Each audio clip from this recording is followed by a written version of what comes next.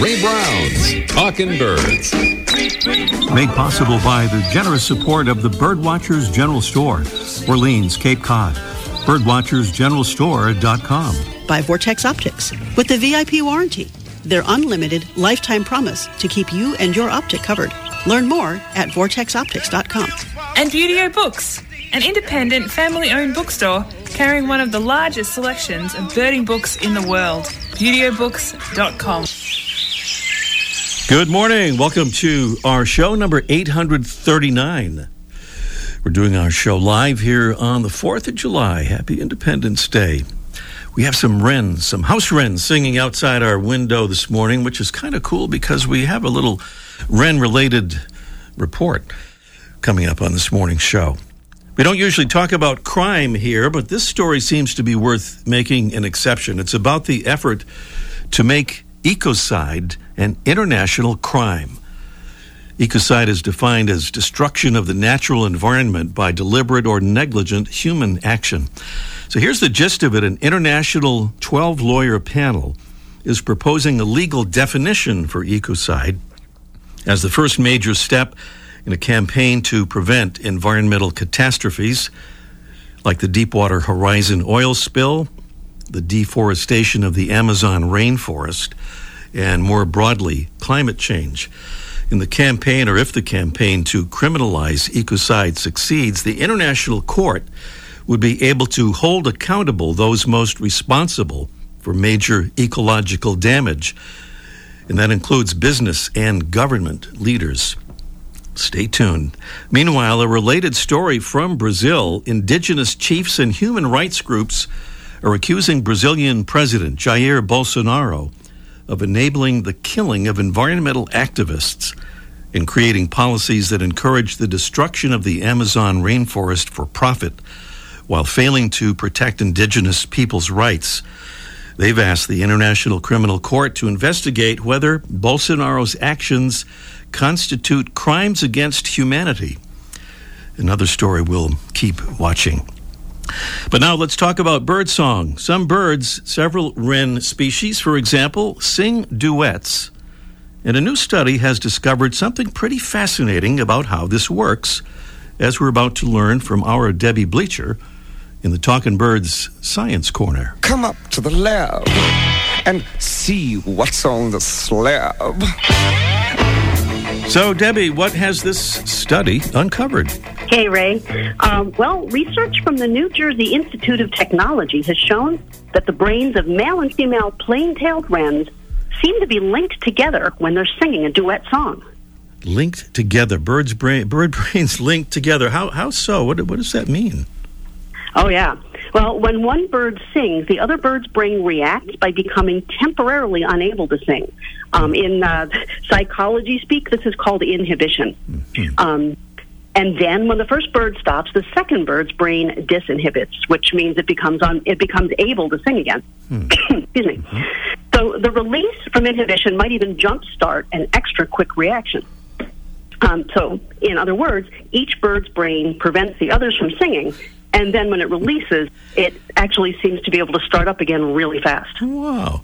So I guess you'd normally think that turn-taking would be pretty simple, but I guess not. Oh, no. It looks like a simple behavior, but it's actually really complex. In fact, human babies start learning it like when they're born. It takes that long to get down. Mm-hmm. So to take the example of this study, the male stops singing. Then the female's brain recognizes he has stopped. Then she starts singing and goes through all the parts of her song, and then she stops. And then the male does all those steps, and then they repeat. So it's kind of like a mechanized routine or even a computer code. Even computer code, it just takes a long time to learn that kind of complexity. Wow. Well, it helps to carry a tune also, which birds don't, have a problem with. Why do they? Guess not. Why study this, by the way, anyways? Is there a human connection? Oh, yeah. Well, if you think about it, every animal that communicates takes turns. Mm-hmm. So studying song coordination in birds can provide insights into how turn-taking works in humans and other animals. Wow. What about other applications for this research? Well, studying how one brain can stop and start another brain from doing something, yeah, that's perfect for robotics. So, yeah, imagine a person who uses a device to help them grasp objects like on a space station. If their brain and the device's brain could cooperate this smoothly, we'd lose fewer tools in space. Yeah, that's a problem. They're really hard to find, I hear, also, when they go Right. out there. Fascinating stuff, and there's more on our website, right? Yeah. I posted a link to an article there and on our Facebook page. All right. Thank you so much, Debbie. Oh, you're welcome, Ray. My pleasure as always. Debbie Bleacher in the Talking Birds Science Corner this morning. Here's a bird singing by itself here. It's our mystery bird, and it's a preview of our upcoming mystery bird contest that we'll have officially a little bit later on in the show. Our mystery bird contest is presented by Red Start Birding. Red Start Birding is your new resource for birding optics, gear, and expertise. Great birding starts at redstartbirding.com. Our mystery bird is rather secretive, heard more often than seen, and heard all through the night sometimes in breeding season. It's a slender bird with soft brown upper parts and white underparts. Red eye rings, a long tail with faint light and dark spots underneath, and a black downward curving bill. Its favorite food is spiny caterpillars. Our bird winters in South America and breeds over most of the northern half of the U.S., east of Montana, often found in low, overgrown pastures and orchards and areas of thick undergrowth. That would be our mystery bird. As a preview of our contest coming on a little bit later in the show, beautiful prizes include the new generation metal finch sock from Droll Yankees. It has a beautiful yellow top and base and offers the attraction of a finch sock with the durability of metal. And a beautiful bonus prize, and that would be a 12-ounce bag of delicious, bird-friendly, shade-grown Birds and Beans coffee. Prizes there and clues in the sound of our mystery bird in our contest coming along in just a little bit this morning. Now a royal salute.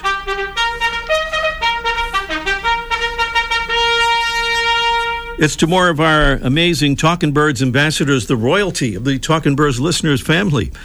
Thank you to Stephanie Selinovich from Highland, New York. She says, I love all birds. I grew up in New England watching birds with my grandmother. I teach 5th grade and love to share information about birds with my students. That is so cool. Thank you so much, Stephanie. And thank you to Phil Wyterby from West Milford, New Jersey. He says, I started watching birds shortly after moving into West Milford and putting up my first feeder. He adds, I've got a modest life list of 101 species and am known in my circle of friends as the Oracle of Ornithology. The go-to person for bird-related questions. My friends are also environmentally conscious as I am, so I feel that my becoming an ambassador will allow me to introduce them to your show, which I thoroughly enjoy, and thank you so much, Phil. Well, Talking Birds listeners, will you join Phil and the rest of our ambassadors, including Stephanie, of course, and very easy to do. Just go to talkingbirds.com. That's talkingbirds.com. There's no G in talking. That's right, and then choose the Become Involved tab right at the top of the homepage there. Still to come on our show today, we'll talk with our friend Luke Safford from Tucson Audubon about the upcoming Southeast Arizona Birding Festival, which is both in-person and virtual this year. Plus, our Mike O'Connor, in an almost live from the archive edition of Let's Ask Mike, will take the bold step of disagreeing with a statement by one of the signers of the Declaration of Independence about our national symbol, the bald eagle. And up next, one of the very few flycatchers you probably won't see in Southeast Arizona is today's featured feathered friend. Presented by Birdwatching Magazine. For more than a quarter century, Birdwatching has been North America's premier magazine about wild birds and birding. What to think of a bird whose scientific name is Tyrannus tyrannus? Maybe thinking wouldn't be appropriate. Maybe running would be a better idea. A name like Tyrannus tyrannus might suggest something like maybe a cassowary, that huge bird from northern Australia and New Guinea that can dispatch large creatures with one stroke of a dagger-like claw. Or maybe a peregrine falcon, speeding like a heat-seeking missile toward its hapless prey. But no, When we speak of Tyrannus tyrannus, we're talking about a little flycatcher. But that doesn't mean that this bird doesn't mean business. It'll battle bigger birds without batting an eyelash. Big birds like red-tailed hawks and great blue herons will find themselves fending off vicious attacks if they get too close to the territory of Tyrannus tyrannus. So by what name is this bird commonly known? This bird that takes care of business in business suit colors, mostly dark gray, darker on the head with light underparts, and a black tail finishing with a distinctive white band. It's the eastern kingbird. Despite its name, the eastern kingbird can be found all over the U.S. except for the Southwest, and part of its range overlaps with that of the very different-looking western kingbird. Tyrannus tyrannus is often seen perching on wires or tree branches, then sallying out after flying insects, and sometimes finding insects by fluttering slowly over the tops of tall grasses. By the way, a group of kingbirds is collectively known as a coronation, or a court, or a tyranny of kingbirds. Tyrannus tyrannus, the eastern kingbird. Today's Talkin' Birds featured feathered friend. Welcome again to our show number 839. Well, Luke Safford is Community Engagement Manager for Tucson Audubon, where a big festival is coming along very soon, and he joins us to tell us a bit about it right now. Good morning, Luke. Good morning, Ray. Thanks for having me on. Our pleasure indeed. Great to have you. We'll talk about the festival, which begins August 11th in a minute, but maybe tell us first about Southeast Arizona as a birding destination. It is a pretty spectacular one. Yeah, it really is. It's magical. I visited here in 2009 on my first ever birding trip here and had to move here because I loved it so much. Wow. Curve-bill thrashers and Gambel's quail and Gila woodpeckers everywhere right in town, and the canyons, sky islands that come up out of the Sonoran Desert. It's just, yeah, it's beautiful and magical. Mm-hmm. So I don't know what time of year you visited there, but people might not think of going to Arizona or Southeast Arizona in the summer, July and August, Yep. but there are some pretty good reasons to do so, right? In addition to the festival. Oh, definitely. It's surprising to people to hear that, hey, come to the desert in August when, it's super hot. Mm-hmm. Well, actually, August is the most amazing time to visit here because it's our rainy season. It's during our monsoon rains, and so there's abundant food sources for birds. Mm-hmm. Early fall migration, post-breeding dispersal, and then we have some unique late nesting bird species here in the Southwest that don't even start breeding until July and August. Mm-hmm. And of course, this year is probably cooler there than in a lot of other places in the country. Yeah, today I think it's only supposed to be 90 degrees. Usually June is the hardest month to be here. It's the hottest. Mm-hmm. And then July and August, they tend to be, cool as in like high 90s, mm-hmm. but the rains come and kind of cool it down. Mm-hmm. And our rain started this past week, so we actually got about 1.5 inches at my house this week. Wow. Tell us about some of the hot spots there. There's some pretty famous places like the Patton Center for Hummingbirds, for example. Yeah, the Patton Center for Hummingbirds is down in Patagonia, about an hour and 15 minutes south of Tucson, and Tucson Audubon runs that location, and the hummingbirds there are amazing, from mm-hmm. violet-crowned hummingbirds, broad-billed hummingbirds. There's plain-capped starthroat there last August. But it's not just hummingbirds, it's also the flycatchers, the woodpeckers, the lazuli buntings, blue grosbeaks. And then, of course, the locations where you can find elegant trogon that are close by to Tucson, Madera Canyon, Sycamore Canyon. The trogon is really one of the holy grails of birding down here. Yeah, right on. That's right on your symbol there for Tucson Audubon, right? Yeah. And if I have the festival, the trogon's a bird. Incredible. If I have this right, Luke, was no festival last year, but during the 2019 festival, 230 species spotted during that period? Yeah, 230 species, and that's pretty normal for every year. We hit right around that 225 to 235 mark, and the variety of bird species in August rivals really anywhere else. It's amazing, and although we didn't have an in-person festival last year, we did have a virtual festival, so there will be a virtual component with this year's festival too. Okay, cool. I'll try to ask you about that in a minute, but the festival has a bunch of great speakers this year. I have to give a plug for our own Freya McGregor, who will be there with Virginia Rose talking about birdability, but you have lots of other folks as well.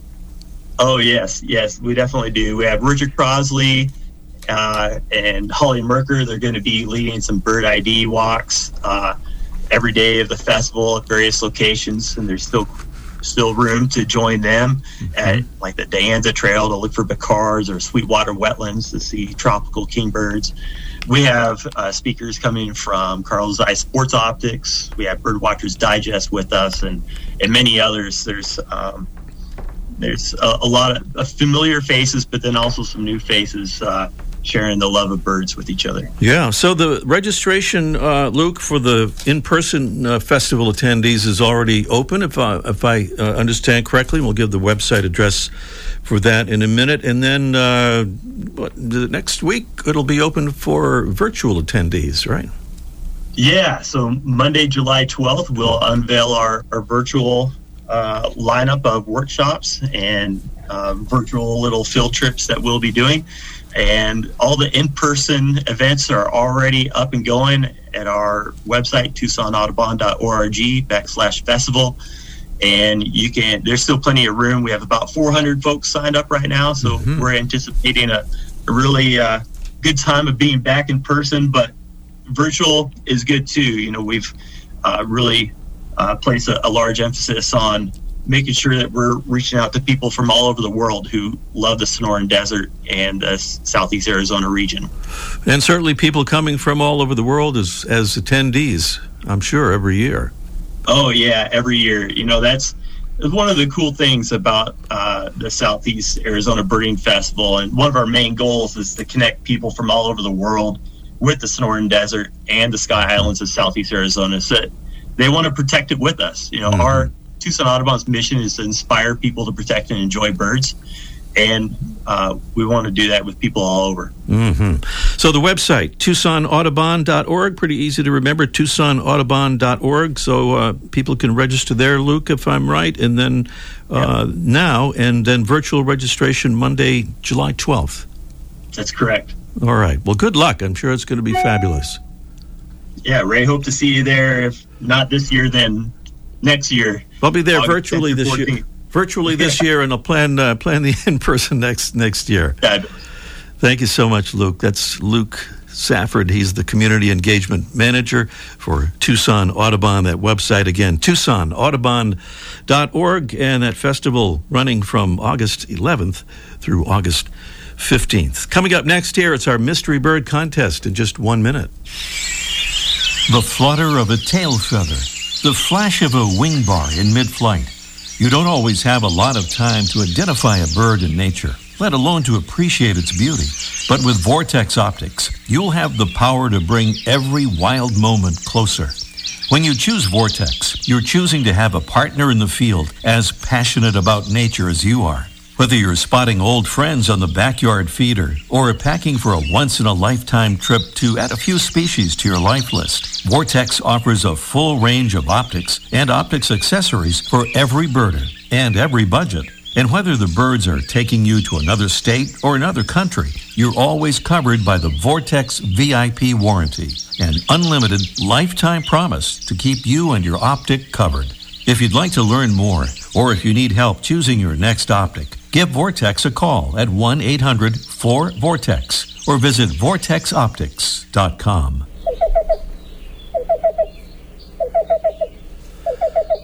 The rather repetitive but interesting call of our mystery bird, a rather secretive bird heard more often than seen, heard all through the night sometimes in breeding season, a slender bird with soft brown underparts and white underparts, red eye rings and a long tail with faint light and dark spots underneath, and a black downward curving bill.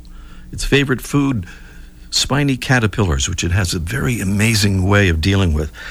Our bird winters in South America, breeds over most of the northern half of the U.S. east of Montana, often found in low overground pastures and orchards and areas of thick undergrowth. Tell us what that bird is and win some beautiful prizes here, or just take a guess and win by default if nobody gets the right answer, because we always do a drawing if we don't get a correct answer. The important thing is to call and give us your guess or your answer at this number, 781-837-4900. That's 781-837-4900. Call us as soon as you can for a chance to win that beautiful bag of delicious, bird-friendly, shade-grown Birds and Beans coffee. That's the coffee we like to drink around here. It is really good and good for birds. It helps protect birds' environment there in the neotropics. And our prize from Droll Yankees, the new generation metal Finch sock. The Finch sock with the attraction of a regular sock, but the durability of metal, and a design that has been proven to attract birds in big numbers. And it can be hung or pole mounted. So prizes on our Mystery Bird contest. Give us a call as soon as you can. 781-837-4900 is the number. Meanwhile, almost live from the archive, Mike O'Connor. Let's ask Mike in just 1 minute. Beauty-O Books carries one of the largest selections of birding books in the world. New, used, and rare books covering everything from backyard birding to general ornithology, from field guides to photography skills, biography, fiction, and humor. You'll find it all, along with the knowledgeable customer service you've been looking for, in one convenient place. BeautyOBooks.com. B-U-T-E-O. BeautyOBooks.com. My name is Meg. I'm calling from Altadena, California. Talking Birds really is a delightful 30 minutes of really valuable information. So why not share in that wealth with other people? So yes, I encourage all Talking Birds listeners to get involved in the Ambassador Program. Talkin' Birds listeners, we hope you'll join our ambassadors family at talkinbirds.com. Join today, and thanks. Mike O'Connor down there at the legendary Birdwatchers General Store, Orleans, Cape Cod, apparently does not agree with Benjamin Franklin, who described the bald eagle as a bird of bad moral character. Good morning, Mike. Good morning. You know, I'm a big fan of Benjamin Franklin, but I kind of disagree with him on this. Yeah. In case you just tuned in there, Mike, and didn't hear the whole thing, bad moral character, he was referring to the bird and not to you. Oh, yeah. You know, and I hear that a lot, so I'm glad. Yeah, you know, and I was writing a little piece about this, and, you know, the national bird, they back at the Continental Congress, they needed a national logo, and they kind of hem and hawed, and they had all these committees, and like most committees, nothing got done. But then partway through, a gentleman, Charles Thomas, took everybody's notes. He was the secretary of the Congress, and he put this together, this national symbol, using the bald eagle and holding, arrows in one set of talons, olive branch in the other, and it's stuck. And I actually don't think it's a bad idea, regardless of what Benjamin Franklin has to say. It's a really stately bird. It's beautiful. It covers the whole continent.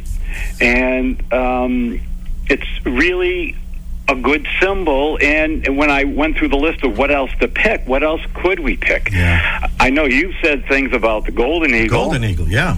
Golden eagle, you like that, but the golden eagle's international. It's actually this national bird of other countries, you know, and you can find it in Russia. You know, yeah. we're tired of the Russians, aren't we? All right, I'll take it back. And that seems to be a hot debate. So, you know, we solved this problem back in the 1700s. Meanwhile, up north, our friends in Canada, they've been wrestling with this, still going on. Whether to call the gray jay the national bird, but... Well, the gray jay has been fighting to be the national bird of Canada, and they sweetened the pot by that just this month, the American Ornithological Society has decided to switch the name from the gray jay to the Canada jay. Wow. So that's very exciting. So now we can call it, all Americans can call it Canadian jay and say it. Right out there with the Canadian geese. All right, happy 4th, you guys. Thank you, Mike. Okay. Mike O'Connor down there at the Birdwatchers General Store, Orleans, Cape Cod. Birdwatching Magazine has a new membership program. Benefits include detailed bird ID articles from Ken Kaufman and David Sibley, tips and stories about bird photography, access to quarterly e-workshops on identifying and photographing birds, and complimentary print and digital subscriptions to Birdwatching Magazine.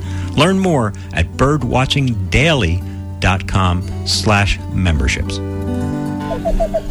Here we are back at the Mystery Bird Contest, trying to identify the bird you're hearing there at 781-837-4900. That would be the number to reach us here. And Allison from North Carolina has done that. Hi there, Allison. Hi, good morning. Happy 4th of July. Happy 4th to you. How have you guys been doing down there with all these heat waves? Have you escaped somewhat? Yes, we have backyard swimming pools for our little kids and a nice lake close by. So we're doing fine. All right, nice. Okay, so you heard all that stuff about the mystery bird, Allison. What do you think it is there? I think it's a black-billed cuckoo. Let me check my notes here. Yes. yeah. Who is right? Black-billed cuckoo. Exactly right. Have you heard about this, that this bird tends to call more frequently prior to rainfall, just as the relative, the yellow-billed cuckoo, does? And they nicknamed it, as a result, the rain crow. I thought that was very cool. That was kind of cool. Hey, we have time for a bonus question if you'd like to give it a try. I can give it a try, sure. All right, that's the spirit. Okay, here we go. For what are the following people remembered? James Wilson, George Ross, Francis Lewis. Is it A, for having been signers of the Declaration of Independence, B, for having bird species named for them, or C, for having been part of a Talkin' Birds bonus question? Those are the, certainly that last one there. What do you think, Allison? Be careful on this one. Be careful on this one. I have to warn you. Okay. I'm going to guess B, maybe. For having bird species named for them. That is no. This is really not a fair. This was not a fair question. I have to say, because Wilson, Ross, and Lewis are all bird names, aren't they? So birds were named after people with those names, but not these particular people. They were all signers of the Declaration of Independence. Yeah, James Wilson and George Ross from Pennsylvania, and Francis Lewis from New York. So there you go. But as I said, it was kind of a trick question. But that's okay. You win those beautiful prizes nonetheless, Allison, by virtue of your correct identification of the black-billed cuckoo. All right. Fantastic. Thank you so much. We love your show. We're ambassadors, too. Oh, so congratulations. We really Thank you for all of that, and congratulations to you. Thank you. All right. Thank you. Allison down in North Carolina, correctly identifying the black-billed cuckoo as our mystery bird. Well, I guess our show time is up, and that means we start to work on our next show. Coming very soon, we'll have a guest from another festival, the Black Belt Birding Festival in Alabama, going to be on our show very soon. We'll also be celebrating Latino Conservation Week with a special guest. We'll welcome a guest from England, our friend Christian Roots, one of the great crow experts of the world, will be here on a show in the near future. And then we'll be welcoming a guest, thanks to the magic of Zoom, all the way from Beijing, China. So those are some of the guests coming along here on our show real soon. Check out our website when you can at talkinbirds.com. And thanks to our amazing Talkin' Birds team, Debbie Bleacher, Freya McGregor, our assistant Audrey Stack, and our producing engineer Jesse Wilkins. I'm Ray Brown. See you next week. The Bird Show. I like that. Ray Brown's Talkin' Birds. Made possible by the generous support of the Birdwatchers General Store, Orleans, Cape Cod. Birdwatchersgeneralstore.com. By Vortex Optics. With the VIP warranty, their unlimited lifetime promise to keep you and your optic covered. Learn more at vortexoptics.com. And Buteo Books, an independent family-owned bookstore carrying one of the largest selections of birding books in the world. ButeoBooks.com.